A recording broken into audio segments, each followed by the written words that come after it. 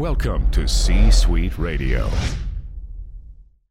It's time for another edition of The Brett Allen Show. It's go time, you and me! Join us weekly for the latest pop culture interviews from your favorite TV shows, movies, comedians, and so much more. I'm not gonna lie to you, felt good. Plus, you never know who will drop by. What happened here was a miracle. Now, here is your host, I said throw down, boy. Welcome to tonight's main event. Brett Allen.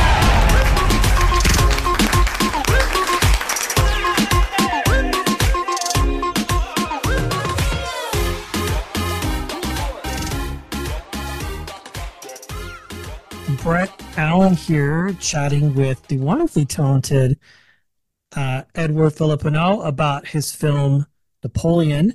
This is exciting. This is a great film. I saw it this weekend.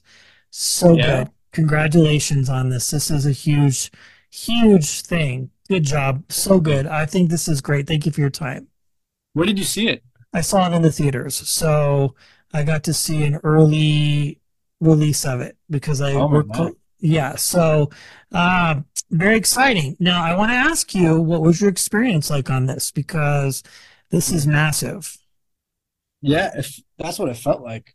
Really, you feel like a little hamster looking like up in New York. Pretty much, you just look at all these people and all the moving parts and the thousands and thousands of moving parts, and you feel happy and grateful to be there and intimidated and nervous and all of the above, all the good feelings to have, but.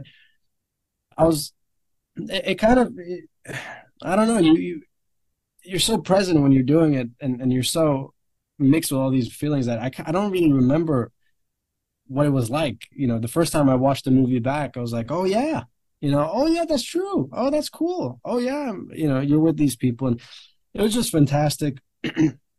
It was probably one of the most sacred life experiences I've ever had, and will ever probably have. I don't think there'll be another Napoleon, So, tremendous honor to be in it.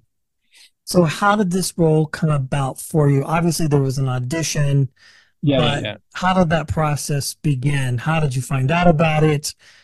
Where did that whole... Well, I found out about it at, I was in Rome filming a very small part for Ridley's movie called Haseguchi, and it was originally bigger, and then there was a lot of different factors that kind of came down to like one scene, one day player thing, and people were kind of agents, and even them were saying like, maybe it's not worth him coming out, and I said no, I'd pay my way, I'd be a tree in your movie. Are you kidding me? That's a bucket list thing, and so they said, okay, well if you come down, we'll put you in the scene. So we went, we did it.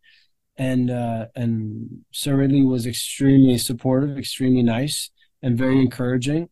And we did a few takes of it, and he kind of pulls me to the side and he says, "Are you allowed to swear on this one?" You're good. Yes, you're fine. You're good. Oh, great. Well, his words, not mine. But he took me to the side and he said, "I got to tell you something, kid." And I was like, "Well," he says, "You're the shit."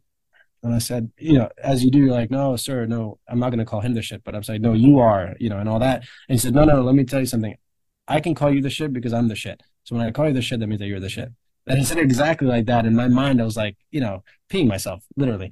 Because I was like, oh my God, it means so much coming from him, but also it means great. It feels great being not validated, but knowing that you did somewhat good, because he doesn't have to say that. So that was the best moment of my life.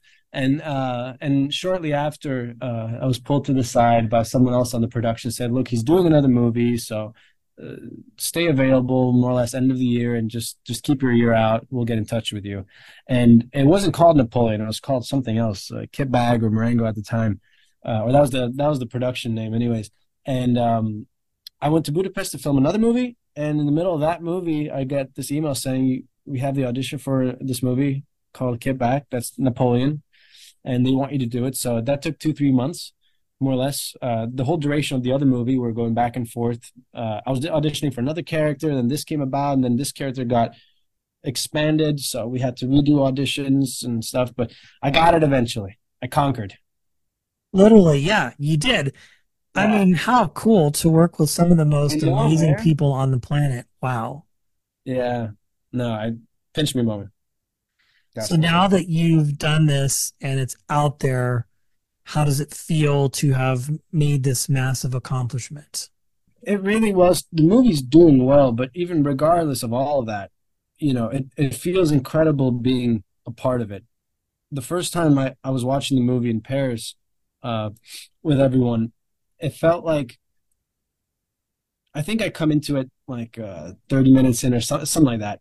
But the point is, I was kind of just watching this big epic movie that for the last 2 or 3 years people have heard of and said, Ridley Scott is making a movie about Napoleon and Joaquin Phoenix. I mean, whenever you read that, you go, oh, crap. I mean, that's a movie. You know it's going to be big. Yeah, and you just go like, wow, those people together, like, you can't wait to see what they do. And sitting in that theater watching the movie, that's the feeling I had. It's just like, oh, my God, it's so big and so epic. And then, for whatever reason, I'm in it. And you kind of go, wait, what am I doing there? Oh, that's even more incredible. And you just, it's a very humbling experience, because you're going, while I was watching it, I turned to my dad, who came with me to the premiere, which is really cute and all. And then I turned to him and I was like, oh, I wish I was in this. It's so good. And he was, what are you talking about? And I was like, oh yeah. And I'm not saying that like as a joke. I genuinely did not remember that I was in it, because it felt like that's not possible. It's not, someone like me could not be in that, So. What did your dad think? Did he love it? He loved it. He's French. And he was laughing a lot.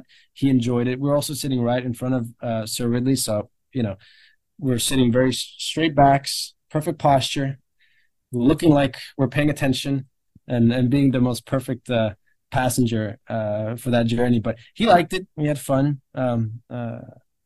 Yeah, he was very proud. Very, very proud of me. I mean, who knows? It could be the beginning of a wonderful relationship between you and Sir Ridley. I mean, if he's picked you now for 2 films. Are you going to manifest that for me? Yeah, why not? I mean, if Leo can do it with, Martin, you can do it with Sir Ridley. Yeah. Wow, very cool. So where did the journey begin for you as a storyteller? Like, what interested you in acting? I think several different things. It kind of partly came from this movie I watched, and I didn't know that I was watching acting on the screen. And I said to my dad, I want to do that, and then eventually that kind of led to something down there. But there was an incredible woman who's like kind of like my godmother, called Rafaela De Laurentiis, and she's from this very well-known cinema family of the De Laurentiises, and she kind of gave me my first chance, so to say. It was really, it was a featured extra, glorified background extra. But I got to be on a film set, and she gave me 1 or 2 of those, because she was filming in Europe, and it was right next to my school and all that. And I remember eventually I did this movie. I got cut from the movie, sadly. I'll never forgive him.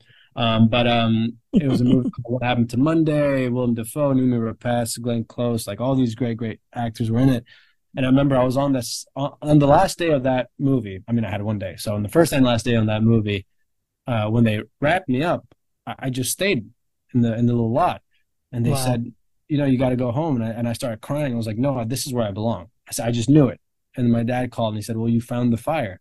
Like that's your flame. So now you go run with that, So that's how the passion and intrigue started. And then I was fortunate enough to come to LA and get land a role in this movie directed by Michelle Danner and produced by her. It's called The Runner.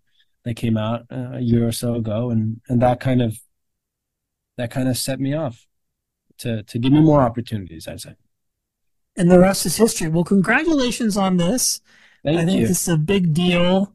It's also great when you have the support of friends and family as well to really push you. That has to just make everything that much more sweeter. It does. That's what it's for. And it's also not taking it too seriously. The movie's fantastic, and the movie doesn't take itself that seriously either. So it's just kind of enjoying the ride and seeing what comes out of it. But because of it, I get to be with amazing people like you doing this kind of stuff where I try to sound not half bad and have fun with it and smile here and there. And it's fun. Well, thank you for the kind words. Congratulations on this. It's a fantastic film, and I appreciate your time. Thanks for hanging out today. No, I appreciate your time. Thank you so much. You have a lovely day. You too. Thank you so much. Thanks for listening and being a part of today's conversation. Thank you. If you enjoyed today's episode, please consider sharing it with a friend. It's absolutely free. A major proportions. The views and opinions of our guests do not necessarily reflect those of the host. And remember, we care.